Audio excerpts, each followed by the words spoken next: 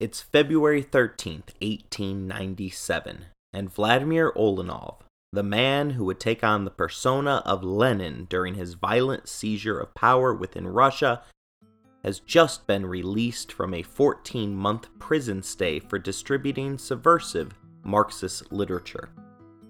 There had been no trial, and thus no appeal by the former lawyer. Vladimir just disappeared from the world for more than a year. But once his time was served, the future dictator didn't emerge from prison to freedom. Rather, he was released in order to serve out the remainder of his 3-year sentence in Siberian exile. His time away from the immediate concerns of labor activists would be spent putting the finishing touches on the ideology that became Marxism-Leninism. This belief system will go on to shape the soon-to-be-formed Union of Soviet Republics, the group of nations that the West would vilify as the evil empire. Marx, who died when Lenin was a young teenager, believed in a communist utopia where the governing state was summarily discarded in favor of collective peace and tranquility. Lenin never treated Marx's theory as anything but what it was, a theory. His philosophy was designed for the real world, a world where the self-interested elites fight back to preserve the status quo, a world where imperialists would ground any threat to dust before it had a chance to breathe. Although he developed his own philosophical beliefs underneath the umbrella of Marx's communism, the two are completely different philosophies. Take the state, for instance.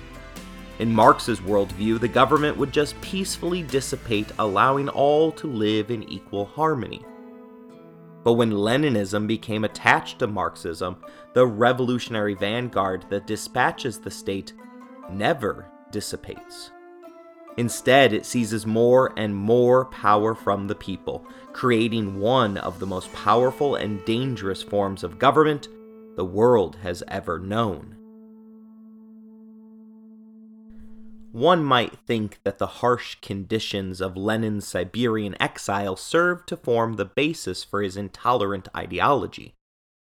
But like most things in history, you would be mistaken.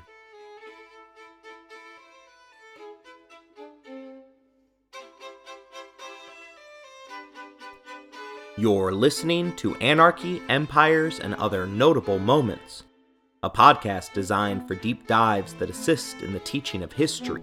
This is the second episode in a series about the life and legacy of Vladimir Lenin. Lenin, the Communist.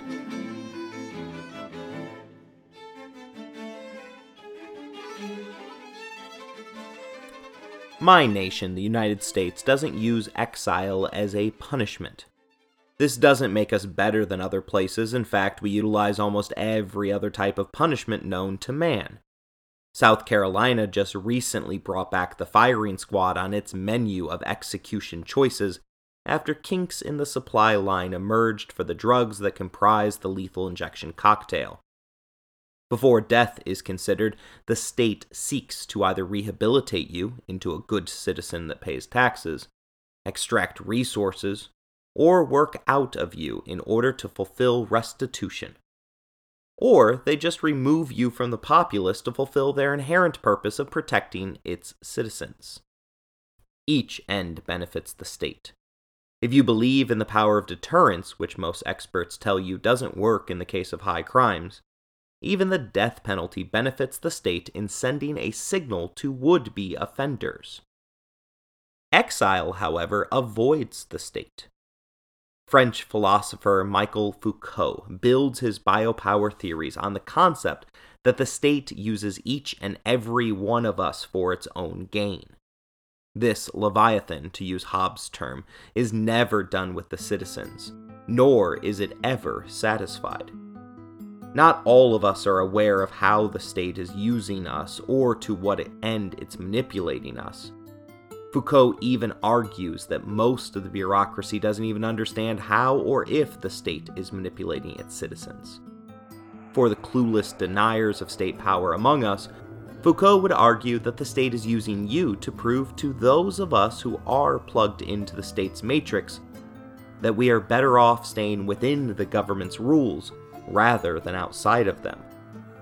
The US system, therefore, utilizes prison as a way of exerting its power and influence in order to perpetuate its existence.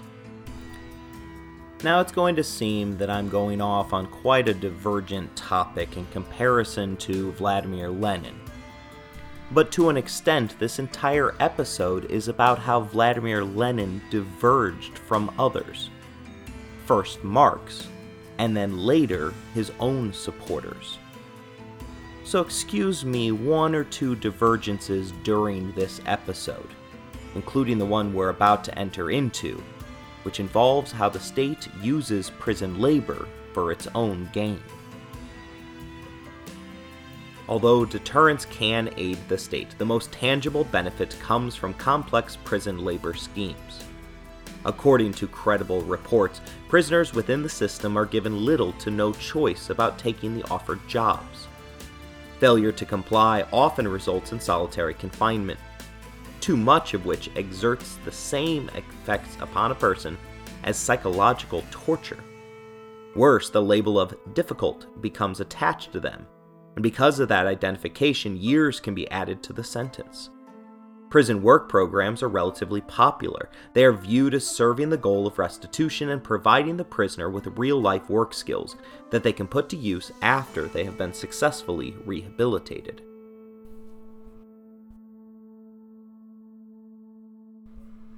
This is only true to an extent.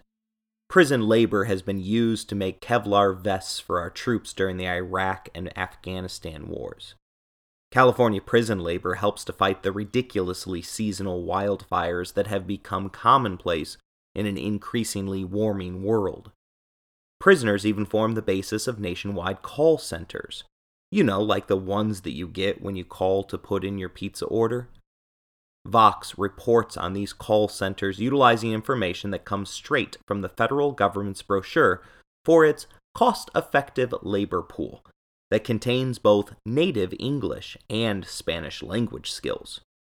It turns out that more than 17,000 inmates work at 50 prison call centers for wages that range from 23 cents to $1.15 per hour. One CEO that uses the coerced labor describes it as a win-win for everyone involved, enhancing their bottom line while still maintaining the ability to display a Made in America labor sticker. The ability to make money off of prisoners offers a perverse incentive to the imprisonment of a nation's citizens. The ability to profit, particularly in a system that allows for the privatization of prisons, demands that their workforce remains behind bars. While Foucault would argue that all forms of the state are bad, we in the 21st century recognize that there are differing degrees of legitimacy of governance. Totalitarian regimes, such as the one that Lenin was imagining, proved to be the worst for its citizens. Rather than masking their flaws, the totalitarian communist regime, or even the Russian czars that Vladimir was trying to topple, had no need to mask its harsh punishments. Rather than convince contrarians of their legitimacy, the totalitarian regime can just make its enemies disappear.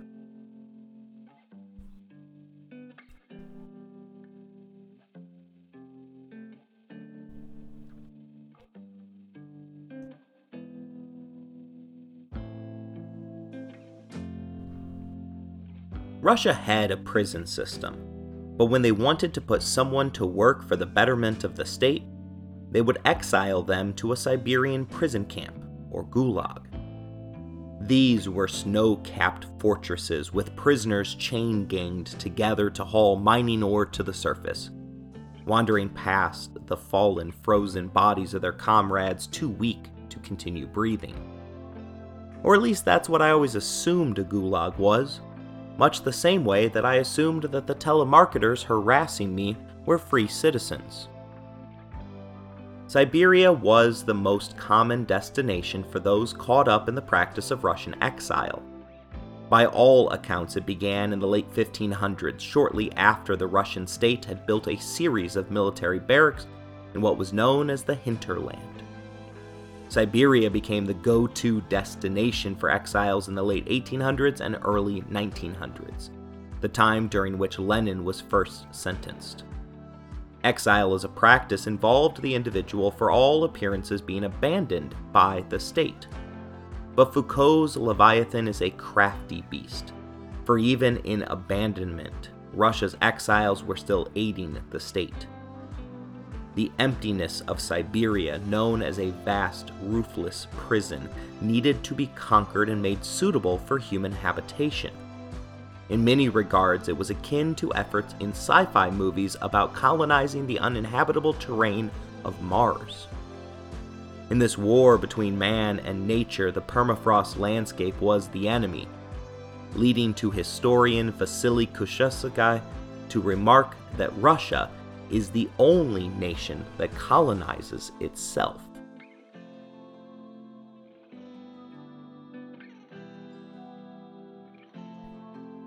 Russia's prisons were intended to rehabilitate, while exile was a punishment specifically designed to punish.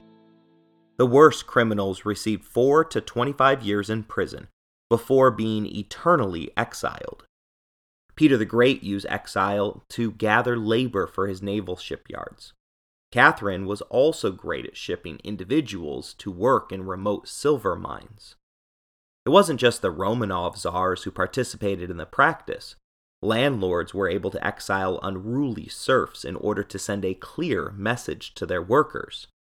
If one didn't enjoy working for the aristocrats in Russia, the state would then have its chance to motivate the peasants for the betterment of society. But it wasn't as bad as the picture that I have etched in my brain. One of the benefits of exile versus prison was the fact that families could remain together. In fact, the Russian law demanded that the exiled peasant's family had to also face banishment as well. This forced migration of entire families oversaw the gradual development of Siberia.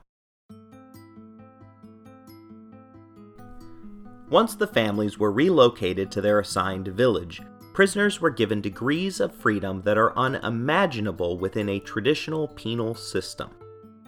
Rather than being kept in cells and released directly into the mine for disturbingly long shifts with no pay, exiled prisoners lived in houses and apartments with their families.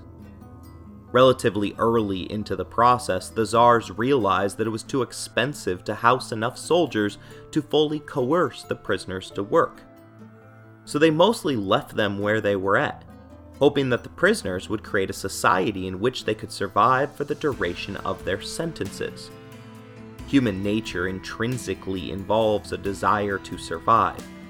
The Russian prisoners worked in order to receive their food and had the ability to move freely throughout the settlement. Prior to 1863, Russian exiles were branded with the letters KAT on their forehead.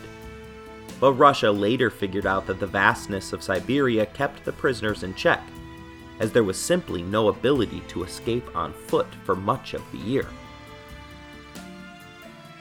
Anton Chekhov, a journalist, traveled willingly to report on the practice of Siberian exile. He reported shocking conditions which resulted in large numbers willing to risk joining General Kuku's army. This so-called army, organized each and every spring as the slight thawing of the permafrost offered the opportunity for prisoners to chance traveling the road to freedom. Risk was inherent in joining General Kuku's army, as the recapturing of an exile was met with up to 60 lashes and years added to their Siberian sentence. Between 1838 and 1846, 14,000 males and 3,500 female refugees were recaptured by the state. Still, there were many who escaped their wall-less jails, perhaps to the extent of half of those that were sentenced to serve in Siberia. The ragtag army of exiles were also referred to by peasants as the hunchbacks, as the work in the penal camps often left the convicts worse for wear. To its citizens' detriment, Russia didn't seem to care too much about the fact that half of their prisoners ended up as escapees.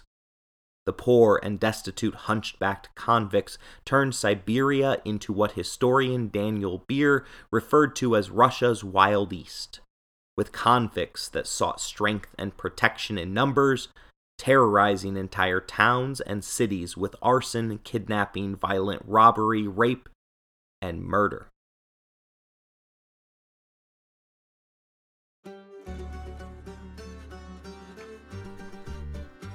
Zana Pava writes in the International Review of Social History that, quote, there were officially 8 categories of exiles whose status differed to the extent of the deprivation of their rights and the lengths of their terms, plus the category of Katsurni, the convicts deemed the most dangerous.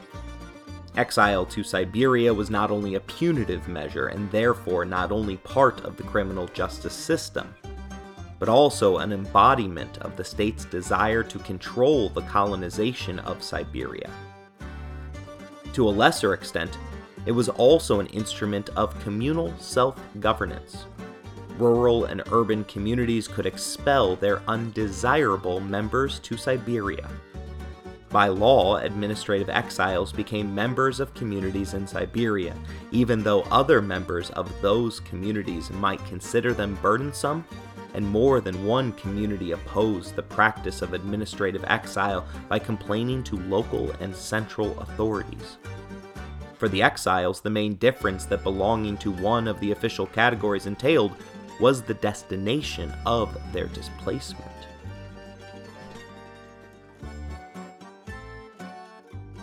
Vladimir was one of the lucky ones. He was caught red-handed running an illegal Marxist newspaper.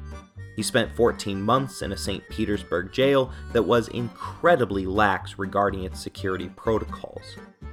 Utilizing invisible ink, he remained in regular communication with labor organizers. After his prison stay, Lenin was assigned to a 3-year administrative exile. He had been assigned to a small town on the river Yenzi, one that the exiles referred to as the Italy of Siberia. He was given a small peasant's hut and spent many relaxing weekends hunting with the rifle that he was allowed to own. He was given a basic allowance from the government that was double the wage of a worker in the capital. It was enough to pay a peasant girl to cook and clean for him. The worst part of the exile was the abject boredom of the ordeal, something that he tried to fix through the purchase of an Irish setter hunting dog. Although his mail was regularly intercepted, he was able to write to family members and even played chess by correspondence with some internationally known players. Exile became even more enjoyable when he was joined by the first love of his life, Nadia. The two got engaged so that she could, as his legally recognized fiancée, join him in his exile. The proposal was sweet in a revolutionary sense. Nadia was in prison and facing her own exile for the same crimes that her beloved had been found guilty of. They were married at the local church upon her arrival. She was extremely religious, but Vladimir had already sworn the path of an atheist, believing only in the power of the revolution. A fellow exile fashioned 2 rings from copper coins for the newlyweds. The coupling was a match made in heaven. The two enjoyed their honeymoon translating Marxist books into Russian while simultaneously working on their German together. Individuals that knew them claimed that it was commitment to the cause rather than love that kept them together. The time spent in Siberia would be fondly remembered by Nadia as one of the happiest periods of her life.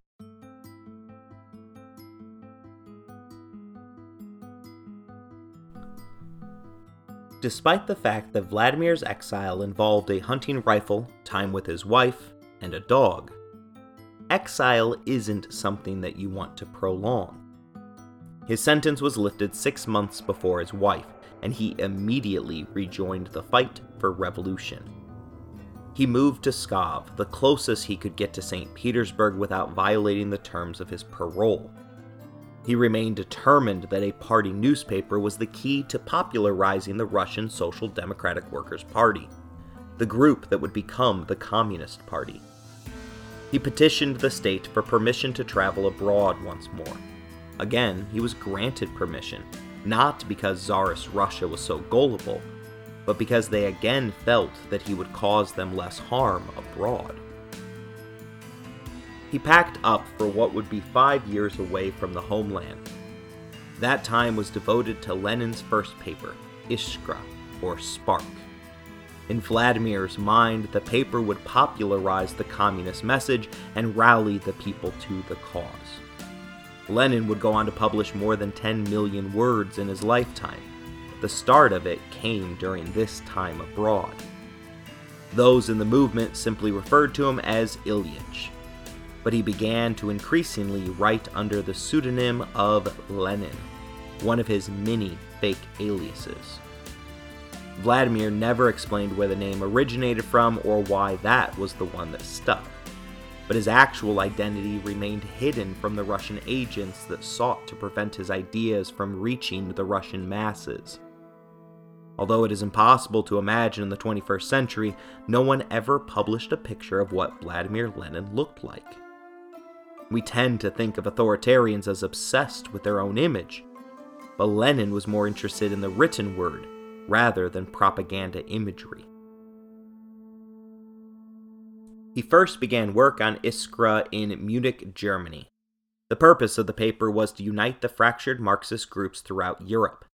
He hoped that the paper would be the collective agitator and collective organizer, an enormous pair of bellows that would blow every spark of class struggle and popular indignation into a general conflagration. If there's one thing to say about young Vladimir Lenin, it is that he always thought big. That doesn't mean that he had the ability to accomplish those dreams. Lacking the financial resources, he turned to one of his wife's close friends. She dumped so much money into the project that she acquired her own code name, moonlighting as The Bucket. Although he was now growing in influence, Lenin's name was not enough to launch a unifying newspaper. For that, he turned to the best-known Russian radical, Georgy Plekhanov. He tried to woo his target through the written word, but Lenin soured on the man after Plekhanov responded that Lenin's request for him to join Iskra's board was poorly written and too pedestrian in tone for him to accept. Vladimir told his confidants that his infatuation with Plekhanov disappeared as if by magic, and I felt offended and embittered to an unbelievable degree. Never in my life had I regarded any other man in such sincere respect and veneration. Never had I stood before any man so humbly, and never before had I ever been so brutally kicked. There could be no doubt that this man was bad. Yes, bad, Lenin said, inspired by petty motives of personal vanity and conceit. An insincere man. Often the insults that we project on others have a way of explaining what we internally know is wrong about ourselves. Vladimir received some criticism from an elite leader. His response was to label that man immediately as a villain, one that suffered from vanity and conceit. This moment would preview the leader that Vladimir would become, one that would suffer no criticism from others, even those that he had previously respected. Lenin wouldn't be the vanguard of the people. He would be the state, for in his mind he had all the correct answers. Despite Lenin's own reservations, Plekhanov eventually joined the editorial board of Iskra. He corresponded from Switzerland, while another board member wrote in from London. Lenin, still residing in Germany, was in charge of the printing.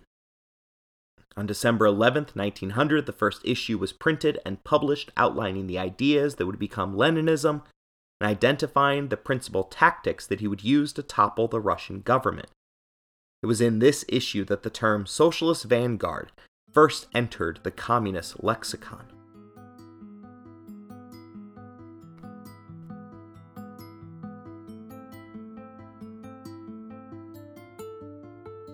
There are more similarities between Marxism and Leninism than differences, but the divergences amount to irreconcilable differences. Vladimir begins to outlaw his deviations from Marx in his early writings.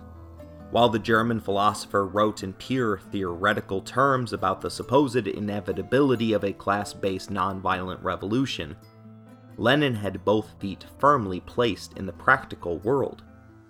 Thus, much of the differences between the ideologies comes from the Ulanov's effort at shoehorning Marx's ideology to fit it within the story of Russia's past, present, and future.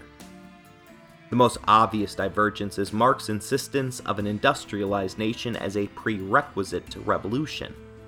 In his mind, it would be the Industrial Revolution that brought together the urban proletariat to such a degree that it would become impossible for the bourgeoisie to not reckon with the suffering that occurred at their hands, because of the working conditions that underpinned their profits and parties. Russia, under the Romanovs, however, remained a backwards agrarian society. Thus, Leninism departed from traditional socialism to instead focus on industrial development, rather than industrial decay. Never could the inventor of theoretical Marxism have imagined that Russia would be the sandbox that would put his theories to the test. To illustrate the point, Marx hardly mentions Russia in the 700 pages of his magnus opus, Capital, and lets his real feelings show in a letter to his writing partner Frederick Engels, in which he stated bluntly that he did not trust any Russian. As soon as a Russian worms his way in, he said, all hell breaks loose. There was no room for a Russian in the utopian paradise that Marx theorizes of after a peaceful exchange of power and dissolving of the state. One in which the capitalists would willingly acknowledge their wrongs and join in solidarity with their working class brothers and sisters. Lenin, on the other hand, was much more realistic. He believed that imperial capitalist states would intervene, either violently opposing the shifting of power or soothing the workers' rage by providing additional benefits, such as a shorter workday or increased pay. Upton Sinclair provides a wonderful window into how the real world would react to Marxist infiltration. Sinclair wrote The Jungle in 1906, and the book was a massive success. The author utilized the experiences of a fictional Lithuanian immigrant family to expose the horrors inherent to the Chicago meatpacking industry. Chapter 3 introduces the main protagonist to one of the slaughterhouses, and the reader is dramatically taken for a tour following the fate of hogs placed on a one-way conveyor belt of insensitive mechanized death. The book was designed as an exposé on the corrupt practices inherent to the industrial world for an American socialist magazine. The entire story is intended to showcase how unfair the working world was to the everyday laborers. Readers, however, didn't quite understand the underlying message.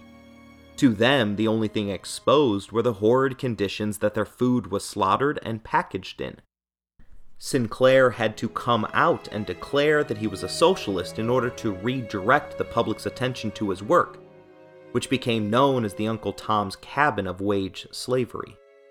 The book was eventually banned in Yugoslavia, Germany, and South Korea for its tacit endorsement of socialism. The Nazis even included it in their book burnings. America was the intended audience for Sinclair, but the Stars and Stripes socialist revolt never came.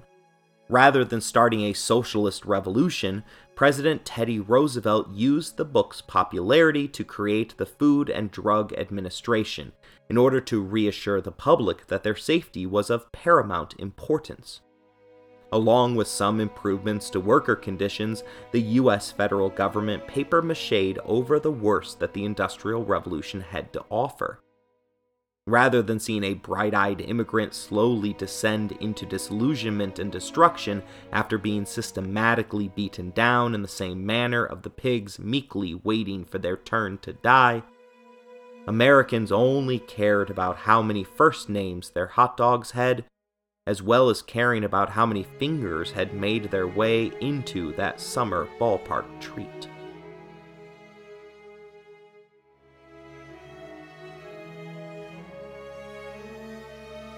The experience of Sinclair in Chicago proved Lenin true that Marx's revolution was never inevitable. In Lenin's mind, it was wrong to sit and wait for it. Instead, he felt the intense need to invest everything he had into forcing that revolution. It wouldn't be the workers waking up from their despair that would lead the cause. In Russia's socialism, it would be enlightened nobles such as himself that would sacrifice their lives for the workers. The vanguard group would become the Bolsheviks, and in Lenin's mind they would stay around as long as necessary. Another clear departure from Marx's utopia. The German had believed that government would be unnecessary once the two warring social classes of the aristocracy and the working poor united together as one. Although Lenin wrote that the vanguard would eventually step aside, his private notes indicate that he never believed it to be so. He intended for the Bolsheviks to rule forever. There would be no dictatorship of the proletariat. Instead, the Communist Party would be the ones to decide what was best for the workers in perpetuity. Marx provided a theory. Lenin provided the blueprint. The Russian was fully aware of what he was doing, stating for the record that, quote, "For me, theory is only a hypothesis, not the Holy Scripture. It is a tool in our daily work."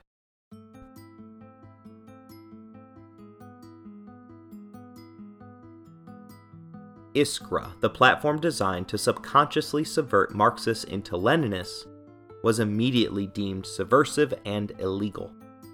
It is believed that only 10% of the printed copies ever reached the eyeballs of its membership. But Lenin devoted this period of his life to the expansion of the paper. Obsessed with routine, Lenin began each day at the local library before beginning work on the paper after lunch. Nadia would iron through the mail in order to discover secret messages sent from Russia. A year after the launch, 1,000 professional revolutionaries were working as agents for Iskra. Some of these were paperboys, risking exile in Siberia in order to smuggle the news to their readers, while others were shifting through gossip to pull out news that would help to erode the popular support of the Russian czars. The group comically abided by the rules of spycraft, each taking on nicknames. Lenin was the Old Man. Nadia became the Fish, because her eyeballs sat almost on the sides of her face as if she were in fact a fish. Others became the Rook, or the Tree. They announced their presence to each other with secret knocks and codes, such as, "We are the swallows of the coming spring."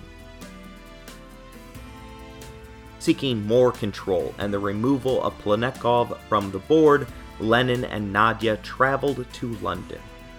Besides the library, which Lenin called the greatest in the world, his first impression found little to be desired, finding London to be hideous, particularly their language and food.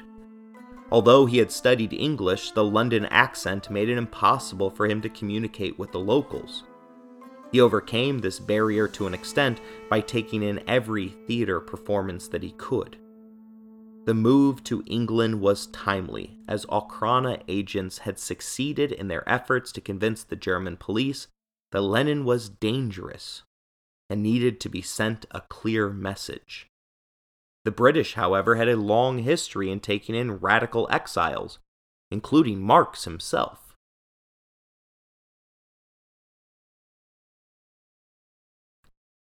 The central domed reading room of the British Museum fascinated Vladimir, and he cherished the fact that he was able to sit and read each morning in the same room that Karl Marx had spent so much of his life. This is one of the things that fascinates me about Vladimir Lenin, and saddens me regarding my own nation's history. So let me digress for a moment here and talk about the completely unrelated September 11th attacks. The hijackers had been indoctrinated to hate America. I can understand how this works from afar. After being selected, they received visas, came to the United States, and resided here among their supposed enemies for an entire year. During this time, they remained on the run from immigration customs and enforcement agents. They learned to fly a plane without bothering to learn how to land it, and even lived for months literally across from a national security agency team.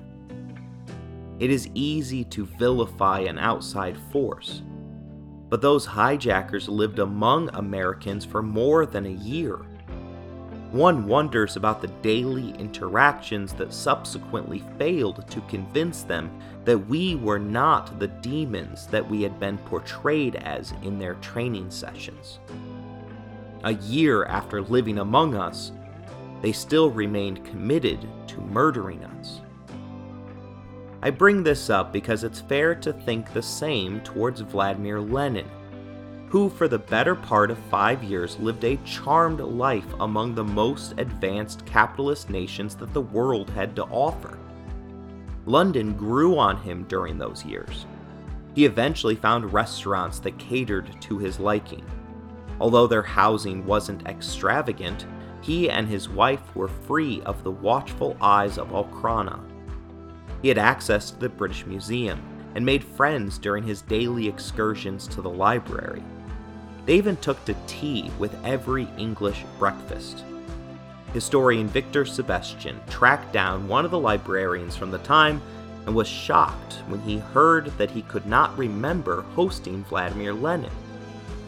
But upon questioning whether the man had remembered a Mr. Ulanov coming in, the librarian's eyes lit up, and he proclaimed, "Oh yes, a very charming gentleman, short with a pointed beard. A very nicely spoken man. Do you know what became of him?"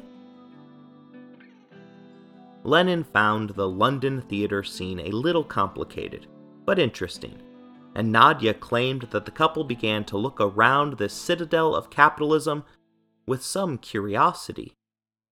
The couple spent weekends in the countryside, at one point telling comrades that we are exploring every bit of the surrounding country. We discover various rural paths. We know all the places nearby, and intend to go further afield. One wonders about an alternative path that this man could have taken. Perhaps he could have turned the other cheek and forgotten his family's tragic history regarding the Tsars. With his intellect, he could have found work within London and joined the capitalist cause rather than seeking its demise. For more than a year, the British had a chance to show Vladimir Lenin that they weren't a version of the face of evil that he had always imagined capitalism to produce. It was likely his all-consuming hatred of the Tsar prevented him from peacefully living out his life in the British countryside. If he did ever imagine such an existence, a knock on his door in October of 1902 would have woken him from his pleasant daydreams. For when he opened the door, he laid eyes on Leon Trotsky for the very first time.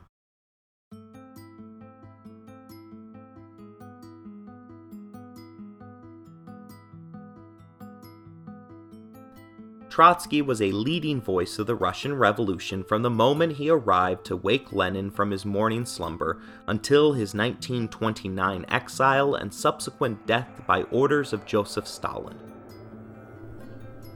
The name of Trotsky was just another Bolshevik alias. His real name was Lev Davidovich Bronstein, and his story is another fascinating one that is worth a meander from our main storyline. He had been born into a Ukrainian well-to-do Jewish farming family. Russia's long history of anti-Semitism made life difficult for the young man. Sebastian explains the appeal of Marxism to young men like Trotsky by pointing out that they were persuaded because it offered a scientific solution to Russia's two principal problems of liberating itself from autocracy and developing from backwards semi-feudalism. It appealed to Jews not because Marx was Jewish, or rather a Jewish atheist, but because popularism and back-to-the-land ideas offered an archaic vision of peasant Russia.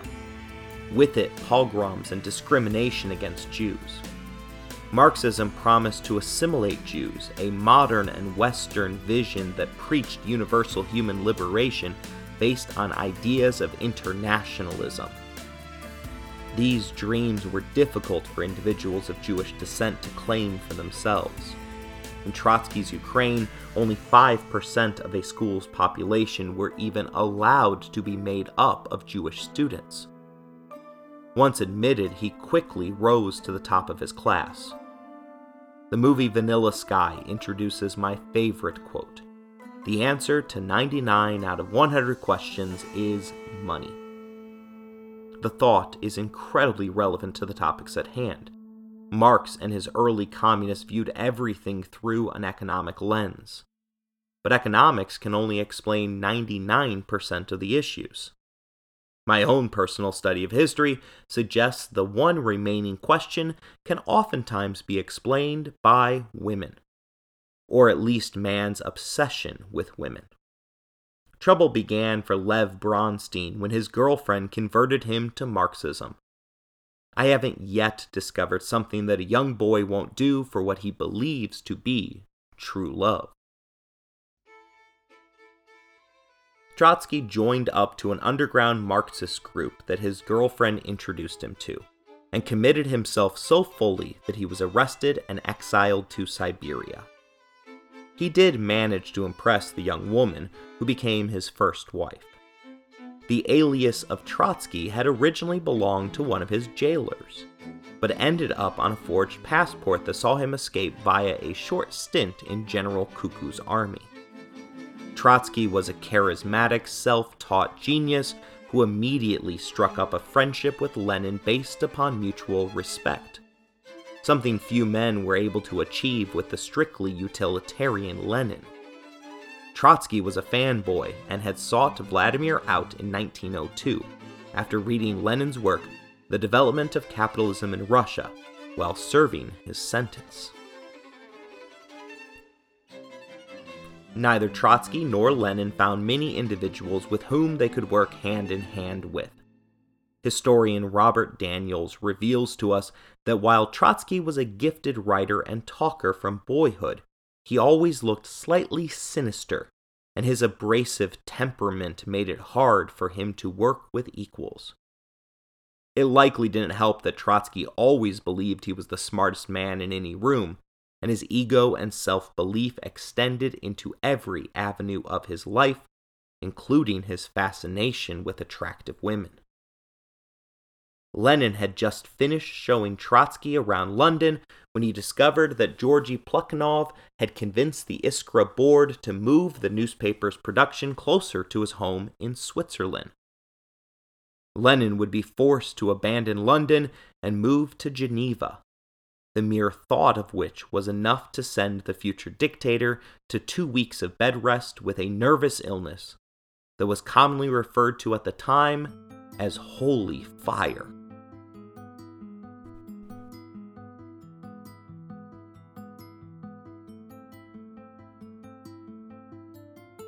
The budding friendship between Lenin and Trotsky was immediately put to the test in 1903. Less than 1 year after Vladimir was forced to move to Geneva, the Second Congress of the Russian Social Democratic Labor Party began in August of 1903. It was a defining moment for Lenin and his movement. An argument broke out among the delegates regarding who should be allowed to join the Communist Party. Lenin favored a small group of die-hard revolutionaries. He put forth his belief that the revolution was not inevitable and would instead have to be violently triggered. For this, he argued that the party needed to be made up of individuals who viewed the revolution as their profession, rather than as a hobby. He also bluntly stated that it's harder to catch a dozen clever people than 100 fools. Julius Martov rose in opposition to Lenin and presumably in support of hundreds of fools that were in the room, arguing that the revolution needed to be a broad-based populist coalition that allowed its members to freely express themselves. Lenin viewed himself as the high priest of the movement, and rhetorically asked himself what would be the point of leading a congregation if each of your members were free to interpret your teachings however they wished. As the two men shouted out their positions, Martov came to the conclusion that Lenin was proposing a dictatorship. Believing that he had outmaneuvered his opponent, he excitedly revealed the authoritarian nature of Lenin's plans, only to hear the words come directly from Lenin's lips. "Yes, I am proposing a dictatorship. There's no other way." Martov won the vote against the would-be dictator 28-23. But after a longer series of contentious debates before decisive votes, the 5-person Jewish bloc left the proceedings in annoyance, leaving Martov and Lenin deadlocked at 23 voting delegates apiece. Gradually, the abrasive debate style of Lenin turned the tide, with the help of a clever rhetorical flourish. The violent rhetoric was classic Lenin, who managed to get delegates to the verge of physically beating one another. He baited one of his opponents by insulting his recently deceased mistress. He told another delegate, "You just keep your mouth shut, you old dodderer." The insults were scientific in nature, as he launched verbal assaults and recorded the reactions of his targets. The surprisingly clever rhetorical flourish came after he began to win the votes. After successfully removing some of Martov's supporters from the board of Iskra, he labeled his opposition in the room as the minority, or Menshistov in Russian. He began to refer to his supporters as Bolchintsov, or the majority. This labeling of the majority represented the schism within the Russian revolutionary movement, as the two names stuck. From 1903 on, there were Lenin's small group of Bolsheviks, which meant majority, and the substantially larger group of Mensheviks, a title that indicated a minority viewpoint. Trotsky somewhat surprisingly took the side of the Mensheviks in opposition to his idol Lenin. They would spend the next 13 years trading insults with each other, Lenin regularly referring to him during this time with the anti-Semitically charged term of Judas Trotsky. Things looked dire for Lenin, who despite the name was in the clear minority. The Mensheviks fired him from Iskra, and then utilized Lenin's own paper to declare their opponent a political corpse, a Jacobin, a terrorist, and accurately, a despot. Everyone left the meeting exhausted and disillusioned with the state of the movement. Everyone except for Vladimir Lenin, who remarked, "What a splendid Congress! A free and open struggle. Opinions expressed, tendencies revealed, groups acquiring shape. Hands raised, a decision taken, a stage passed through. Forward, there's something I understand." For most of us, the whittling down of support would be the cause of self-reflection and course correction. The Second Russian Congress had the opposite effect on Lenin. Now, more than ever, he was convinced that he, and he alone, had the ability to take down the Tsar and establish the world's first ever communist government. It was only 1903, but for Lenin, the revolution had truly just begun. We'll look at the steps that he took to bring about his successful 1917 revolution in our next episode.